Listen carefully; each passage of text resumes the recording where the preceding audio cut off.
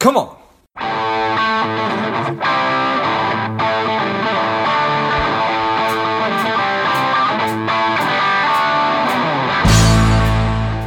Quick ask before we get started. Today, I am working to help people lead happier and more contented lives.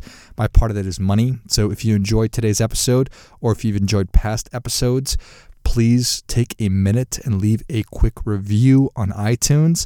Subscribe. That helps the show climb up the rankings and helps more people find it. So thanks a lot. I can remember the first time that I saw misdirection in action. And it was legitimately amazing. I was at a company function. I was probably 24 years old, 25-ish. And it was one of those casino nights. And I was killing it.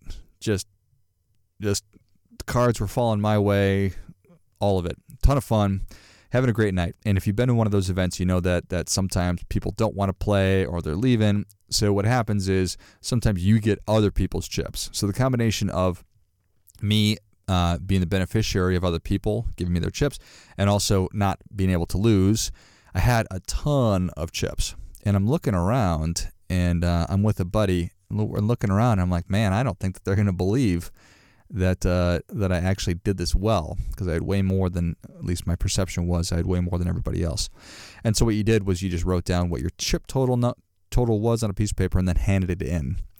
And when they were reading off the winners, the person who won, it was this massive number, this huge number, way more than my number. And I can remember the look on the person's face, this woman, her name was Barb, on Barb's face when she read the total, and she sort of read it and then looked up. I was like, no way. And she literally took the piece of paper up and tossed it and said, well, that's not a real number. And she then went on to read my number, which at this point was extremely more credible and believable, and crowned me the winner. So my buddy had submitted that really, really high number, and it was a perfect example of misdirection. So threw in that enormous number, making my number look considerably more believable. So again, I thought that was an amazing thing, misdirection in action. I would have never thought to do something like that. Now, in today's world, we see misdirection happening all the time, all around us, particularly in politics. You know, there's always somebody trying to get your eyes off of one thing and onto another. It's the whole shiny object thing. Oh, look over there. Don't look in this hand. Look in this hand. But I also think that we see that probably in every aspect of life, but certainly with credit card companies. There's so much freaking nonsense with credit card companies that they are trying to get you to focus on certain aspects of what they do, but not really the core aspects of what they do, and fundamentally what they're doing to you. What's in your wallet? We treat you like you'd treat you. Belong. Travel in good company. Everywhere you want to be. A card that reflects you. Do more. For larger living. It pays to discover. Live more. Live richly. Make life rewarding. Make life simple. Membership has its privileges. Priceless. Start living your dreams. Yes, you can. You know what? Fuck you. I find those to be offensive. Literally, I find that to be offensive. It's offensive because it's an absolute lie. Live your dreams. Live your best life. Fundamentally, these are stopping people from doing both of those things. It is absolutely misdirection. They offer these ridiculous sign-up bonuses. They offer you miles. They pitch these things actually on airplanes. They pitch them to incoming freshmen at colleges. I mean, they are selling and slinging and giving you every little taste that they can possibly think of to get you hooked.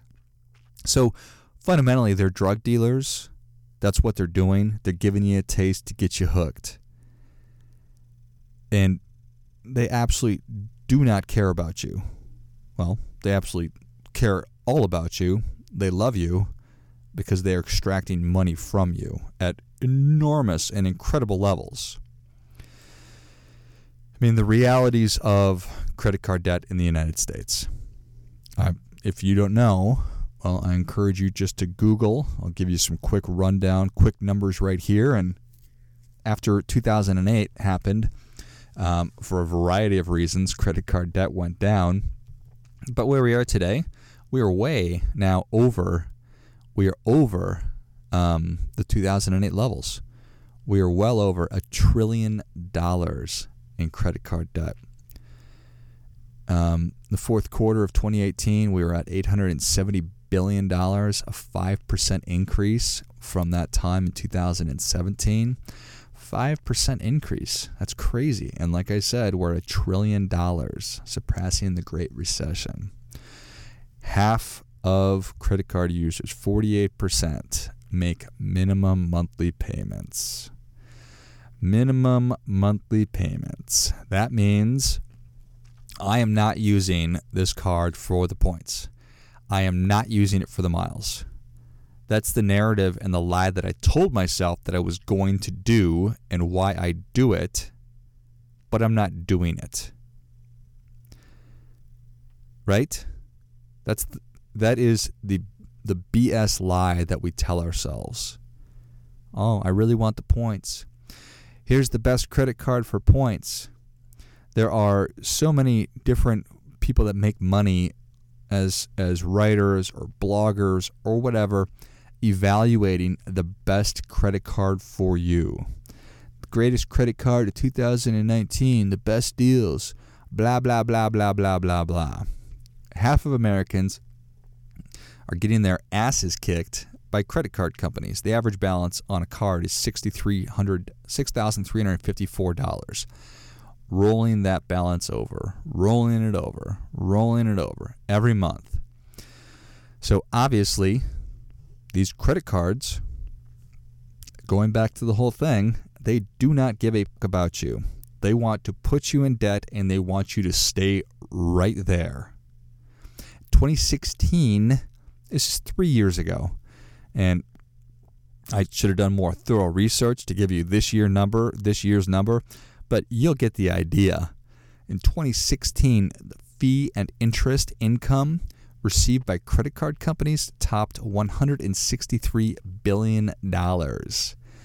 So if credit card debt has been increasing exponentially, like we talked about, just from a 5% increase, well, 5% on $163 billion. And again, that was from 17 to 18. And I'm sure that number is more in 19 than it was in 2018. You get the idea here. And it's profitable. So they're spending $17 billion to get that 163. So that was in 16 again. So at least I got those numbers right. So in 2016, they spent $17 billion to get $163 billion in revenue. And we haven't even specifically talked about how these credit card companies target young people and seniors, the most at-risk people in our populations. And we probably ought not, because my fucking head would explode.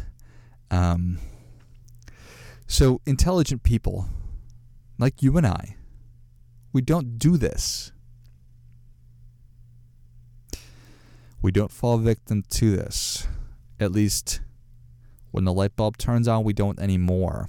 I know throughout my entire 20s, I talk about this quite a bit, that I used credit cards and I rolled them over, and I was putting vodka sodas and vodka tonics on my credit cards and vodka Red Bulls and all that nonsense on credit cards and paying on the monthly minimum monthly amounts or whatever for years and years and years, which was not a super smart money move. So don't fall victim to this. The average credit card interest rate for a new offer is 19.24%, 14% for existing accounts. I mean, I don't care what the stock market does. You just can't overcome that. It's not a recipe. It is an absolute recipe for keeping you in a negative financial situation. It's awfully tough to get out of that. Uncle Dave is right. Only way to get out of debt is to be aggressive about it, to be intentional about it, to get pissed off, to start knocking those debts off one at a time. And this is not a show to talk about how to do that. I think that that's well documented. Look up Dave Ramsey, Snowballs. Look at the baby steps. It's all amazing. But need to close the gap. We all need to close the gap. Oh, I think first and foremost, we need to call bullshit and stop thinking that that we're using credit cards responsibly, because obviously half of us aren't. Does that mean that the other half are? I don't know. Maybe it does.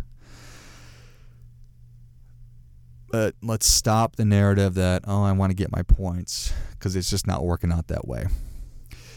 The time is now. Close the gap between what you intellectually understand and then the behaviors that you take part in. So if you're rolling credit card balances over from month to month, well, then get rid of your credit cards, because you are not currently capable of using them. Like, you're addicted. You're addicted to this stuff. You want the stuff. You want to buy the things. You want nicer stuff that you can afford with your income. And I get it. That's fine. It's okay to want them. But you're screwing yourself over if you keep doing the things that you've been doing. So be the responsible person that you are absolutely capable of being. Make the decision to be that person now and today. Do your part by doing your best. Before I go, quick announcement. I've been asked by so many people over the past couple of years about how do I start a podcast, that I've developed and released a course that will teach you exactly how to do that step by step, from figuring out the kind of show that you want to have to understanding how all the technology works behind it, and then how to get great guests and keep the thing moving and how to grow it. So if you're interested in that, check it out. You can go to georgegrumbacher.com/podcast course, and you'll find it there. You can just go to the website. I'll also list that in the notes of the show. What's up, Savage Nation? Please support the show by subscribing, leave us a review, and definitely feel free to share us with somebody you think would like it. Come on.